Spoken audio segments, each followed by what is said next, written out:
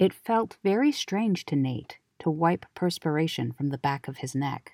Having grown up in Vermont, Nate was used to cold winters, sometimes with snow starting to fall by early November. This year, he sat on the wide wooden porch of Harper's parents' house, staring up at a bright blue sky.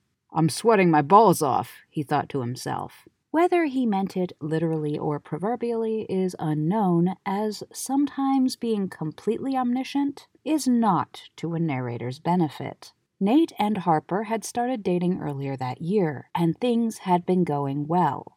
So well, in fact, that when she asked if he wanted to come home with her for the holidays, Nate said yes without giving it a second thought.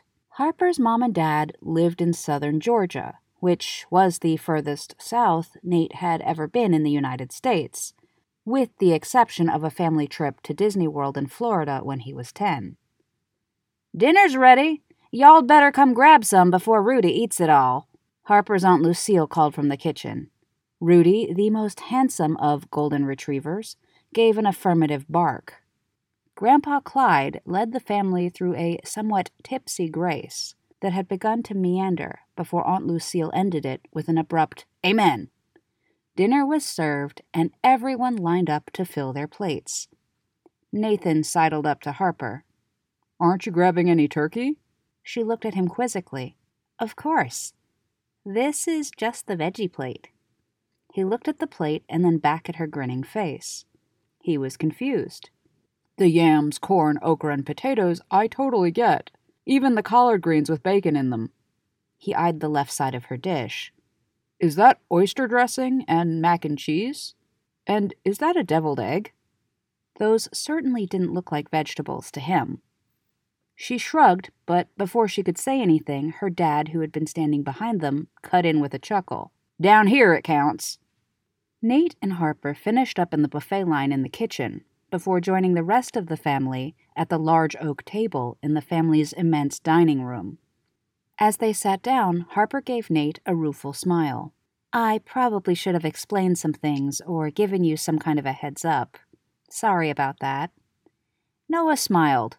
"Don't worry, Bay. I came prepared for any and all kinds of plates." He paused before patting his belly and giving his pants a light snap. "These have an elastic waistband."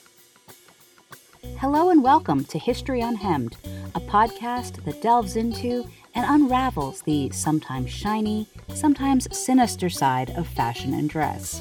I'm your host, Felicia. Join me in taking a closer look at sartorial scandals, tailored taboos, troubling trends, controversial couture, and other wrinkles in fashion history.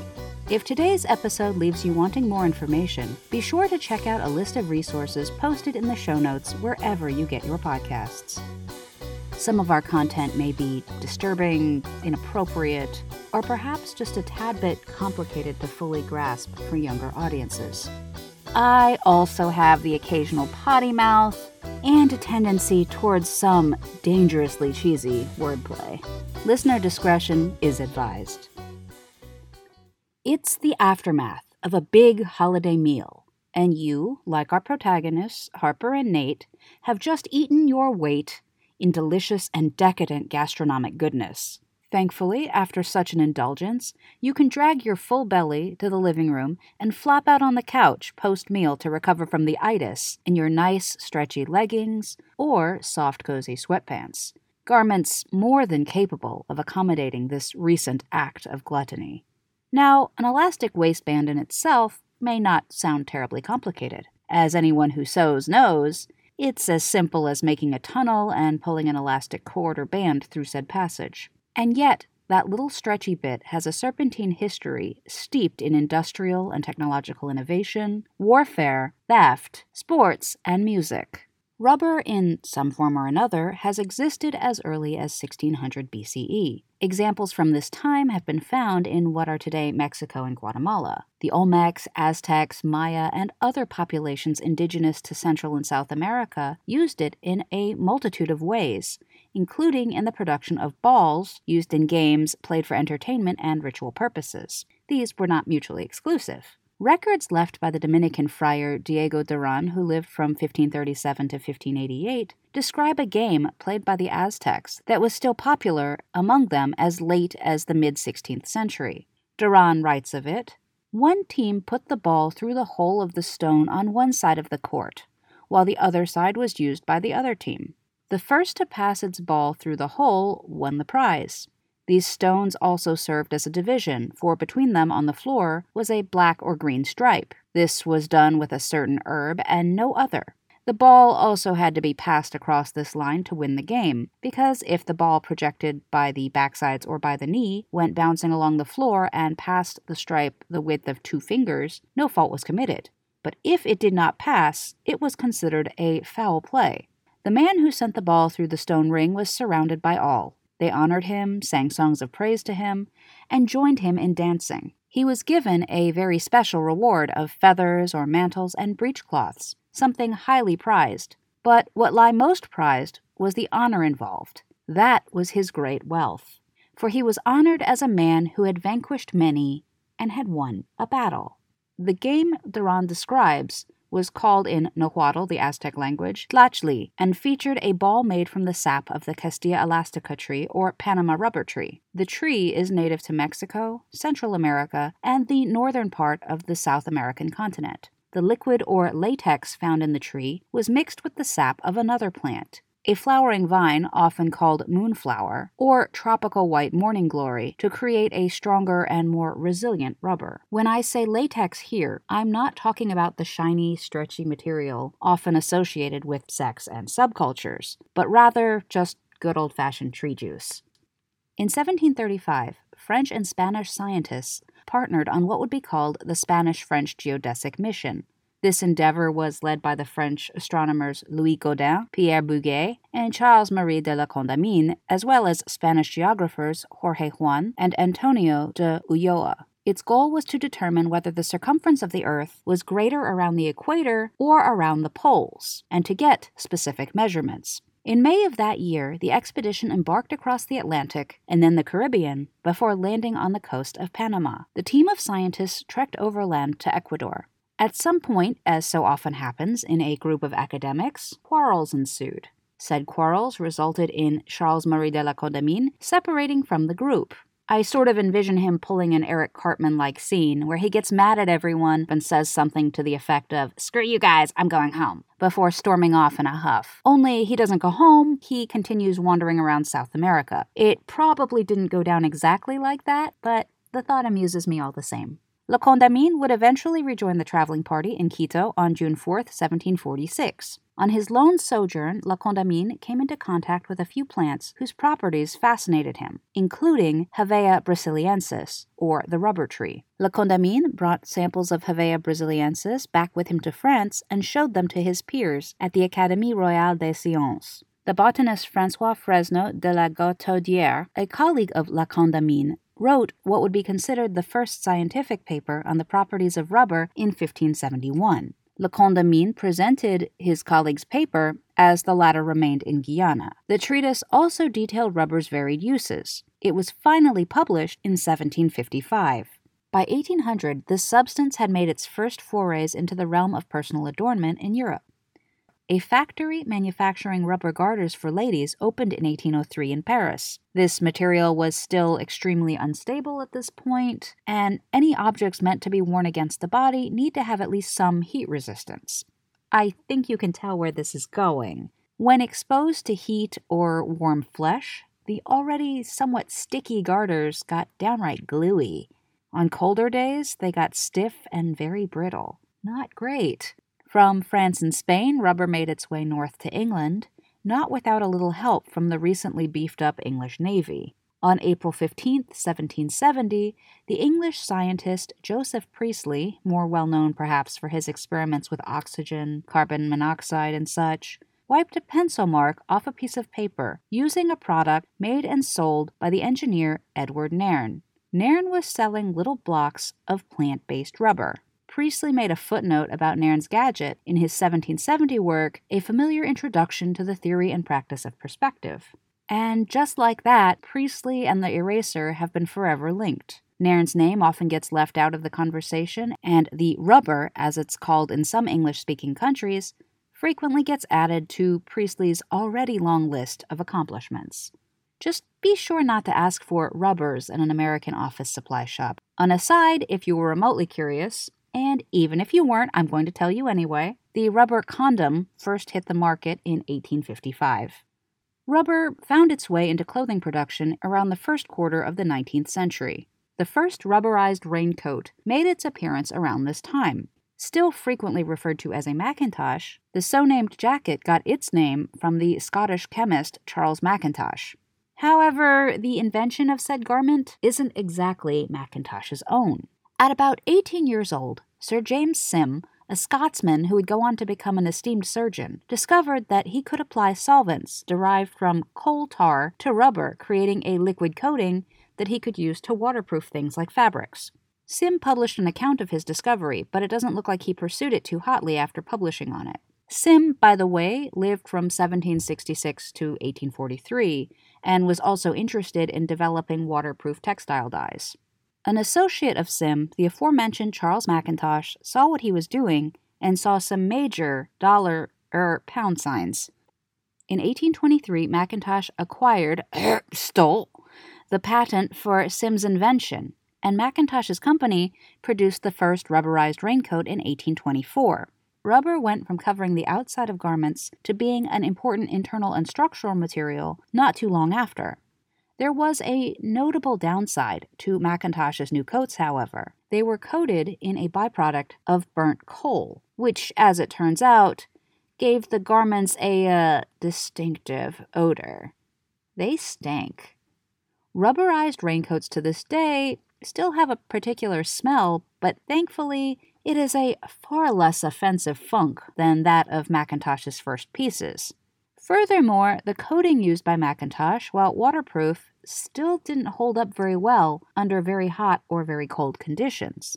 In the years leading up to 1820, the English engineer Thomas Hancock began to experiment with rubber solutions. By 1820, he had managed to develop fastenings for suspenders, gloves, shoes, and stockings. Around this time, he set up a factory on Goswell Road in London. With every one successful invention, typically comes at least a couple of failed previous efforts.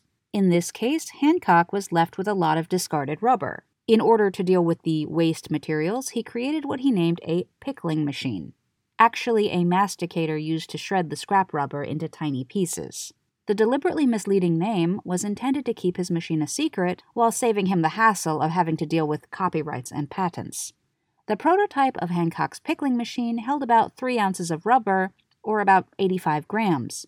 Operated by a single person using a hand crank, it was a wooden machine with a hollow cylinder studded with metal teeth, and had an inner studded core. Within a year, he needed a bigger device that processed more rubber. The need led him to come up with a 2-person version that held a pound or just under half a kilo of rubber. Foreshadowing developments to come, I'm going to point out that by 1841, Hancock's masticator had grown with his business. It could now process about 91 kilos or 200 pounds of rubber per load. He ended up patenting the device in 1837. The tinier bits that Hancock's machine produced were worked into threads which were blended with other fibers in items like shoes and boots. Hancock's threads were instrumental in the rise of a particular article of footwear, one that continues to grace the closets of fashionable folks all over the world today. The Chelsea boot, as it would come to be known, would not exist without its signature gussets. As the story goes, Queen Victoria was very fond of taking walks. Her royal shoemaker, Joseph Sparks Hall, came up with something that was easy to put on and to pull off of Her Majesty. J. Sparks Hall boots, or paddock boots, were suitable for traipsing around gardens and parks, and would, a few decades later, become a popular option for horseback riding. The name Chelsea boot was said to have been coined in 1831 by the London cobbler Thomas Cotton. Hancock obtained a license from Mackintosh around 1823 to produce a 2-ply waterproof material. By 1825, Hancock had patented a kind of faux leather, and in 1830, Hancock and Mackintosh had fully merged their companies. Along with raincoats and cloaks, they produced hats and boots. In the 1830s, the American chemist and manufacturing engineer Charles Goodyear was experimenting with a process called vulcanization. Despite its name, I'm sad to say it had nothing to do with Star Trek. Vulcanization is a chemical process that strengthens and enhances the elasticity of rubber, improving the finicky material's ability to hold up under extremely hot or cold conditions. Between 1834 and 1839, Goodyear, who had little to no prior formal training in chemistry, became obsessed with trying to stabilize rubber. He put his family in a horrible financial situation, even doing a few bouts in debtor's prison. He cooked up rubber in pots and pans, in laboratories, and his own kitchen. Sounds very safe. What could possibly go wrong? His luck took a turn in 1839 when he was living in Woburn, Massachusetts, a hub of the rubber industry in the U.S. at the time. The story goes that he mixed rubber with sulfur on a hot stove, and instead of melting like he expected, the rubber stayed intact. In 1844, Goodyear received a patent for his discovery. Thomas Hancock's role in our story isn't over yet, though. Hancock allegedly got a hold of one of Goodyear's samples and did a little reverse engineering. About 8 months before Charles Goodyear got his patent on January 30th, 1844, Hancock took out a patent on the vulcanization of rubber in the UK. Yeah, he pretty much stole it out from under Goodyear's nose, taking advantage of the latter's financial problems and other complications. The word vulcanization was coined by William Brockden, an inventor, writer, and artist, and friend of Thomas Hancock. Brockden based the word off the name of the Roman god of fire and forge, Vulcan. The rubber band, made using vulcanized rubber, was patented in the UK on March 17, 1845, by Stephen Perry. As for Goodyear, his story comes to a pretty depressing end. Despite owning American and French patents, he was unable to really profit. He would end up losing the French patent due to legal problems, and his patents were constantly infringed upon. In December 1855, Goodyear was even imprisoned in Paris for debts after a company using his process failed. When he died on July 1, 1860 in New York, he was completely broke. This was a man whose inventions made millions of dollars for other people. In 1899, Frank Sieberling founded the Goodyear Tire and Rubber Company in Ohio and named his business in Charles's honor. The mid-19th century saw the incorporation of elastic fibers into clothing, but still in small quantities at best. Rubber at that time was still expensive and not the easiest thing to come by. It was grown on plantations in the Americas and had to be shipped long distances, and most factories were still not equipped to process large amounts of the stuff.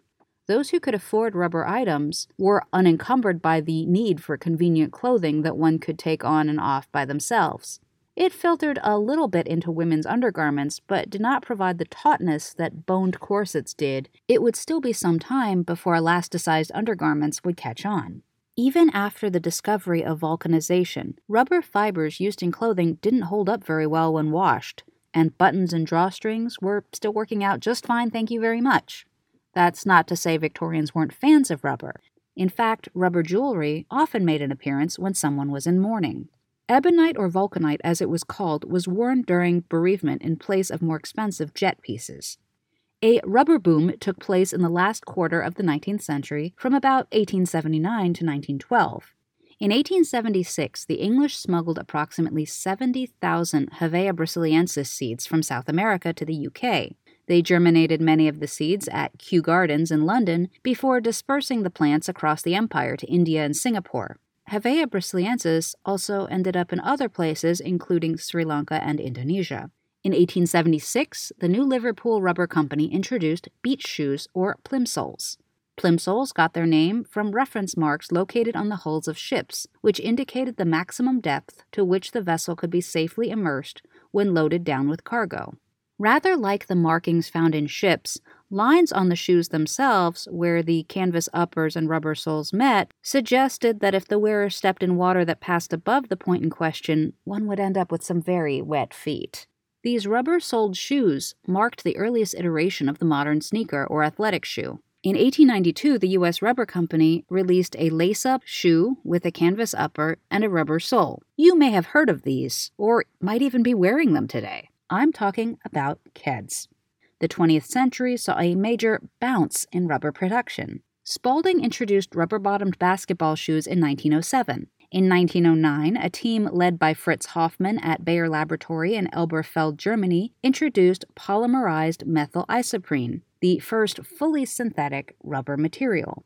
Hoffmann's invention made rubber more affordable and accessible than ever before. This started bringing it into more intimate spaces, like people's drawers. Well, their corsets anyway.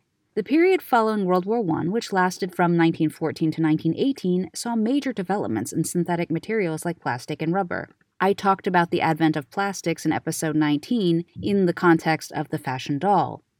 It should go without saying that these inventions revolutionized far more than just the toy industry.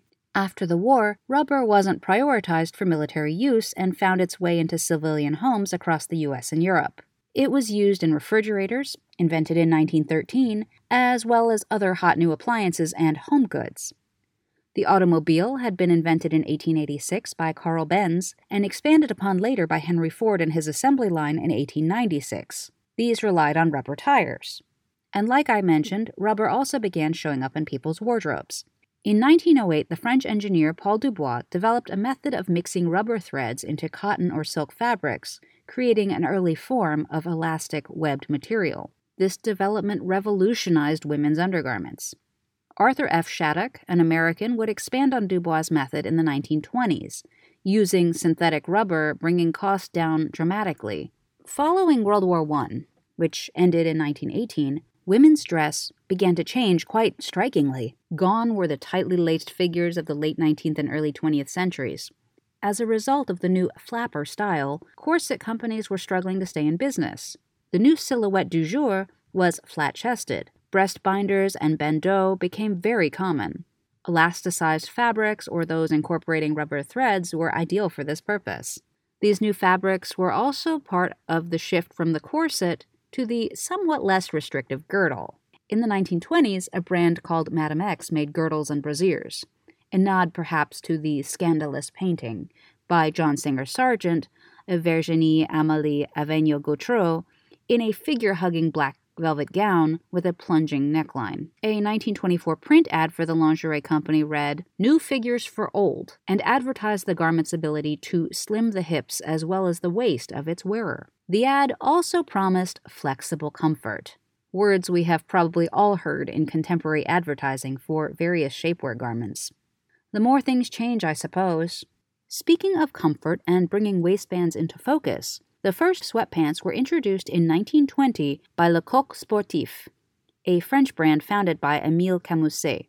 Le Coq Sportif means the athletic rooster, a nod to the Gallic rooster, a symbol of France. Camusset started his company in 1882 in Romilly-sur-Seine in the northern part of central France, making athletic shirts and jerseys for friends of his who were cyclists, rugby players, and the like. Featuring drawstring waists at first, sweatpants were made of a jersey knit wool, giving them the needed flexibility and comfort for a number of athletic pursuits. They would later be made out of cotton jersey. Of course, they were a lovely shade of light gray. Truly, Le Coq Sportif was ahead of its time, establishing the earliest version of gray sweatpants season. The brand is still active today. Just a footnote, the sweatshirt first appeared in about 1926, said to have been the invention of Benjamin Russell Jr., a football player for Alabama's Crimson Tide, though he came from Kentucky. Russell's name in the form of Russell Athletics still graces tags and the back collars of many sweatshirts today. Since their introduction by Le Coq Sportif, sweatpants gained popularity and made their way to athletic events across the globe, including the Olympics in the 1930s. In 1925, Jacob Gollum introduced a pair of lightweight shorts with an elasticized waist meant to allow athletes space and mobility to execute light footwork. Gollum's company was Everlast, and the garment was the boxer short. It represented a departure from the leather belt and tights or long johns that fighters had worn up to this point. Because the earliest forms did not offer enough support, it would be a moment before boxers really caught on more than a decade later. 1930 brought the invention of lastex, a rubber cord yarn encased in another fabric, usually wool, cotton, rayon, or silk. Rayon, for reference, had been invented in 1846 as an artificial alternative to silk, but wasn't widely manufactured until about 1911. It didn't get the name rayon until the 1920s. Lastex was trademarked and hit the market about a year later in 1931. Lastex is usually attributed to a company called the Adamson Brothers, which was tied to the large U.S. rubber company. I'll explain. James and Percy Adamson set up shop in 1926. They'd been developing new types of threads. By most accounts, Percy was the scientific mastermind behind the operation. He got in touch with U.S. Rubber, and the latter agreed to pay him for his invention, make the material, and pay him additional royalties. Though the material entered the market in 1931, it really became a thing in about 1934-35 when Cooper's, an American underwear company, launched the Jockey Y-Front, basically an early brief. The Y-Front kicked off major changes in men's underwear, providing more support with its lastex-edged leg openings and branded waistband. The U.S. Rubber Company was not the only American company looking at the elasticized fabric market. Chemical giant DuPont was also getting in on the action. DuPont had been around since 1802. Founded in Delaware by Eleuthère Irénée du DuPont, it started off in the explosives business. In 1930, DuPont introduced the world to polychloroprene. You might be more familiar with its other name, neoprene. Neoprene was and is a synthetic rubber material. It has a high tensile strength and is flame and oil resistant. In 1934, Alexander Simpson had a brilliant idea that brings us to the peak of today's story arc. Alexander Simpson was the son of Simeon Simpson, who, despite having a name that rather resembles something imagined by the likes of Charles Dickens, was a real person who founded the London fashion house of Dax in 1894, which still exists today. The elder Simpson had originally planned to set up a bespoke tailoring business, however, modern technology of the day had other plans. Using machinery that was able to make buttonholes and cut through layers of fabric, Simpson began exploring the possibilities of ready-to-wear garments. It wasn't long before he had several factories in the city nicknamed the Big Smoke. His younger son Alexander joined the business in 1917. Alexander was an athletic sort of bloke. He needed his clothing to be able to move as he did, while keeping his shirt in place, particularly while playing golf and that sort of thing. Belts and braces had tendencies to dig into his body in less than comfortable ways. So, he cut up some rubbery material and placed it along the inside waistband of his trousers. These pieces didn't quite do what he needed them to, but sensing he was going in the right direction, he cut a tunnel into the waistband of his pants and added an elastic band inside said tunnel. This innovation helped Alexander's shirt stay tucked in and gave the pants a little more support without discomfort. The pants were a hit and set a new precedent. Le Coq Sportif would introduce the tracksuit in 1939, debuting it under the name the Sunday suit, suggesting that its purpose was for relaxation and exercise. The iconic Adidas model that would take the look to new heights would appear a couple of decades later in 1967, but we'll get to that in just a moment. The biggest shifts towards wearable elastics as we know them today really happened during the 1940s. World War II began in the European theater in 1939, and the war effort became the number one priority in many countries. This meant limiting personal access to a number of resources, clothing and textiles being among them. Clothing was being rationed in Germany from August 27, 1939 onward, and anyone seeking to purchase materials had to pass a particular needs test. In Britain, the Board of Trade began placing restrictions on fabrics and materials on June 1, 1941, months before the U.S. joined the fray at the end of that year. This rationing, also referred to as austerity regulations, affected clothing production in a big way. Men's shirts got shorter and suiting got simpler, reducing yardage as much as possible. No more turn-ups or cuffs on men's trousers or double-breasted jackets, for example. Similar restrictions were applied in the U.S. and France. Elastic and rubber were among the first things rationed for the war effort, although in the UK, elastic was still allowed in the production of women's undergarments. Elastic and rubber were used to make equipment. One airplane used approximately a half-ton of rubber to give you a sense of just how much was needed. Battleships used nearly 75 tons. Elastics and rubberized materials were also used to make uniform components, boots, backpack straps, etc. Boxer shorts, which had become a bit more uplifting since Everlast first introduced them, were issued to members of the various military branches. After the war ended in 1945, the rubber industry, which had developed and expanded to accommodate the war effort, changed direction. Boxers remained popular as veterans had become accustomed to the support and comfort they provided. Boxers and briefs containing elastic became ubiquitous, and the material remained popular in women's underwear as well. Clothing during the war had to be simpler, as a matter of convenience and to meet the strict rationing guidelines. Women had filled many positions once occupied by men as the war raged on. They had gone to work in offices and factories, and styles had gotten boxier and more utilitarian. I also want to point out that domestic servitude dropped by more than 50% between 1940 and 1950. More and more women took over housework themselves. The period from 1945 to 1960s saw an economic explosion in the United States. Affordable mortgages for returning servicemen resulted in an increased housing market, and rising Cold War tensions in the late 1940s through the 1950s sent many Americans seeking a sense of security, turning their attentions towards home and family. An unprecedented number of babies were born, a veritable boom to be sure, and rigid gender norms came back into play. The 1950s saw a transition from the functional, angularly shouldered utilitarian garments that women wore through the war to soft, rounded silhouettes. Busts expanded and got a little pointy. Waists shrank back in, and hips flared back out.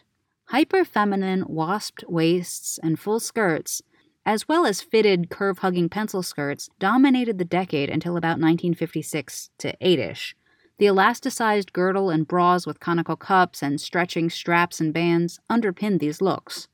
They held some things in and padded some things out, while allowing for a full range of motion, a necessity for the modern woman, whether she was a stay-at-home wife and mother or a dedicated part of the outside workforce. The 1950s also saw the introduction of a material we all know and some of us love more than others. Spandex, or Lycra, was debuted by DuPont in 1958. The polyether polyurea copolymer, a derivative from oil, was developed by Joseph Shivers. Shivers lived from 1920 to 2014, starting at DuPont in 1946. He was instrumental in the success of materials like Orlan, which was a fiber made of acrylic resin. He also helped develop the performance material Dacron polyester. It was while working on Dacron that Shivers came across Lycra.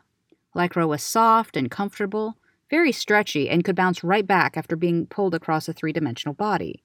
And it was able to withstand different temperatures. It was easily spun into fibers and wasn't wrecked when it was exposed to sweat or the chemicals found in lotions, deodorants, and detergents. Elastic loop hair ties, as we know them today, hit store shelves in the 50s as well. They followed Stephen Perry's 1845 rubber bands in design, and while the concept wasn't entirely new, the Massachusetts-based Hook Brown Company got the patent in 1958.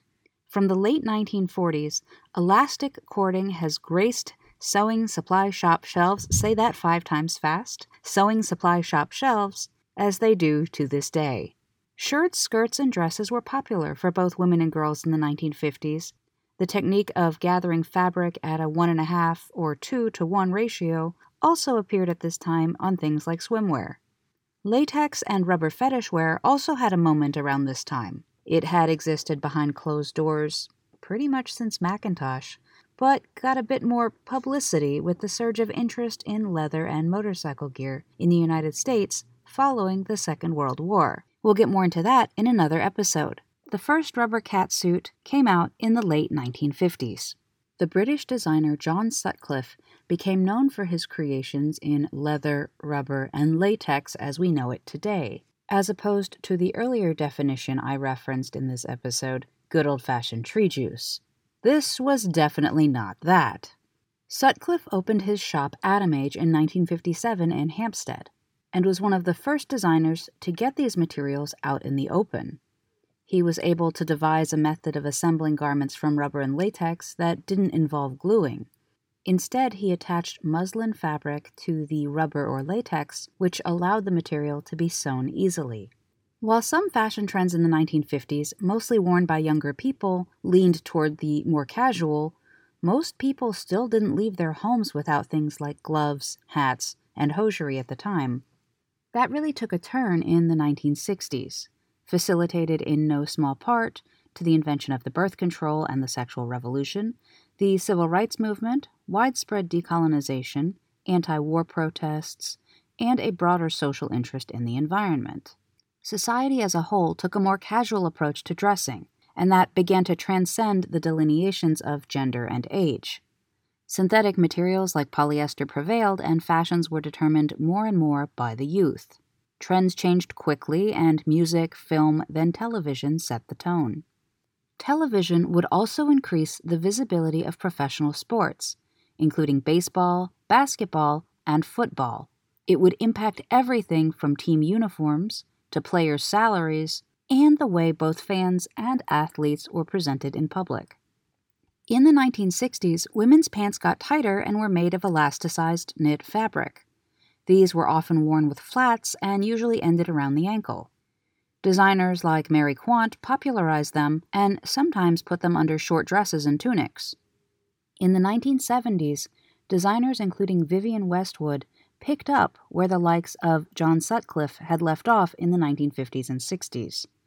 These young designers contributed to a wider and more visible market for garments featuring rubber and latex elements. Furthermore, the 1960s and 70s saw the rise of athletic wear as casual dress. Fitness and outdoor recreational activities had become far more mainstream after World War II for both men and women, and the unofficial uniforms of these activities figured heavily into the youth-centric movement of the 1960s and into the 70s. Athleisure was here to stay. Stretchy, slim-fitting pants only got tighter and brighter. Glam rock showed up in the early 1970s, bringing with it clinging garments that emphasized the body, set upon the pedestal of large platform shoes. During the 1970s, musicians like Debbie Harry and Olivia Newton-John, and TV shows like Charlie's Angels, also made stretchy and elastic-waisted pants very popular. It's important to remember that while leggings and elasticized pants were popular in some circles through the 1960s, pants were not permissible for women to wear in a number of public settings. These included courtrooms and offices, as well as luxury hotels, restaurants, and department stores. London's famous department store Harrods, for example, changed their rules to allow women to wear pants inside in 1970. Musical styles like disco and hip-hop also had something to do with the popularization of stretchy pants. In order to dance to both types of music, a stretchy waistband was a very functional solution. The 1970s were huge for hip-hop. DJs and MCs emerged, and some pretty major ones at that. The Last Poets, a group that came out of the civil rights movement, released their self-titled debut album in 1970. Clive Campbell, a Jamaican DJ known on stage as DJ Kool Herc, was a heavy hitter in the Bronx in New York from around 1973. And Grandmaster Flash began making a name for himself in 1974. This is just naming a few of the influential figures to emerge in the early 70s. The impact of hip-hop music on the fashion industry has been a profound one. Block parties hosted by the performers I just mentioned and a ton of others gave rise to styles that will be forever linked to the musical genre. These events saw the popularization of casual and street styles that featured baggy silhouettes, nameplate and oversized gold jewelry, and hats from Kangol. These items and many more became synonymous with hip-hop fashion. Tracksuits, especially Adidas ones, were an integral part of the scene. Moving into the 1980s, exercise remained a popular pastime. With Jane Fonda popularizing her workout tapes from the early 80s, leggings and other stretchy garments like leotards became more visible, moving from aerobic studios and private living rooms to malls, city sidewalks, school hallways, and everywhere in between. The 1980s saw hems climb up wearers' calves, down around the ankle, and even down under the foot, which I'll get into in a second. Megastars like Madonna, Cyndi Lauper, and Tina Turner wore leggings in various colors and styles. The garment in question even graced the runways of some of international fashion's biggest names. Sweatpants also remained very visible. Associated with students and athletes, they were linked to youth and vitality. The tracksuit, since its inception in 1939, remained associated with leisure and comfort. The classic Adidas tracksuit I mentioned earlier took its place in history in 1967. Music only further cemented the outfit's place in pop culture and fashion consciousness. In 1986, Run DMC's song My Adidas came out.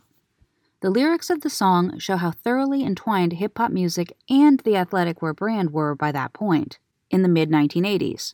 Adidas, by the way, was founded in a small German town in 1924 by Adolf Adi Dassler in his family's laundry room after Dassler's return from World War I. Following Run DMC's performance of the song at Madison Square Garden in 1988, execs from the shoe company signed the group to a $1 million deal on the spot. That is over $2.6 million US today. Run DMC then had a custom Adidas branded shoe created. Sweatpants and leggings stuck around through the 1990s. The late 1980s and early 90s saw leggings emerge with straps or stirrups under the feet. I'm not sure about y'all, but I remember having a pair of these at one time. The straps or stirrups were meant to keep the leggings from shifting upwards during activities like horseback riding and skiing. Full disclosure, I wasn't doing any of those in 1995. The brand Lululemon opened its doors in 1998. Stretchy bottoms, leggings, and yoga pants were and still are the brand's bread and butter. Just 3 years earlier, in 1995, another brand that focused on blending comfort and style debuted. This company would become known for a plush velour tracksuit that officially hit stores in 2001, the Juicy tracksuit. Juicy was started by Pamela Skates-Levy and Gila Nash-Taylor. The comfortable outfit in question appeared on the likes of Paris Hilton, Jennifer Lopez, and Lindsay Lohan. It was one of the first really clear examples of influencer fashion in a sense, spread more by the pages of tabloids and entertainment rags than high-fashion magazines. I will definitely get more into this topic at a later date, but I bring it up here because of its glitzier place in the history of the elastic waistband. Some of Juicy's critics considered the ensemble on par with wearing one's PJs out in public. Wearing actual pajamas in public, though, has been on more than one occasion quite the fashion statement. In 2012, for example, an article written by Elizabeth Holmes appeared in the Wall Street Journal. The January 19, 2012 article describes how retailers like Abercrombie & Fitch and American Eagle were shifting to meet teenage trends by increasing their stocks of leggings and sweatpants.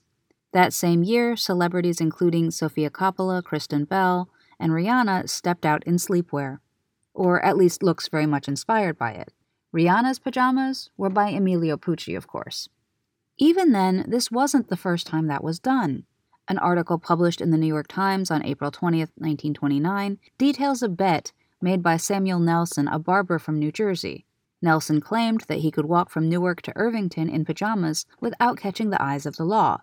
No dice. He was quickly arrested, but the judge at his trial thought the whole thing was idiotic and freed him. There was a period in the early 2000s where there was kind of a reaction against leggings in public spaces. However, that really didn't last that long, and by 2005, they were on their way back. Calf-length ones began peeking out under miniskirts, and so forth. Initially, in the late 1990s or so, yoga pants, because I couldn't leave them out of this talk about snug and stretchy slacks, were made of mostly lycra, with a bit of nylon thrown in for comfort. Today, leggings can be found in these materials, as well as a host of other performance fabrics that do fancy things like control odor and wick away moisture. Regardless, leggings and sweatpants are not relegated to gyms and parks and other places where they need to fulfill this athletic purpose. Comfortable, elasticized pants are absolutely everywhere. Stretchy fibers have made their way into suits and work separates for years at this point. The past couple of years following a global pandemic that relegated us to our homes has even further impacted these discussions and what constitutes workwear, as more employees have taken to working from home or remotely than ever before. During pandemic lockdown, it was important to maintain a professional front, but it was very easy to get away with keeping that from the waist up. How many of us have done a Zoom meeting or call either sans pants or in leggings or sweatpants?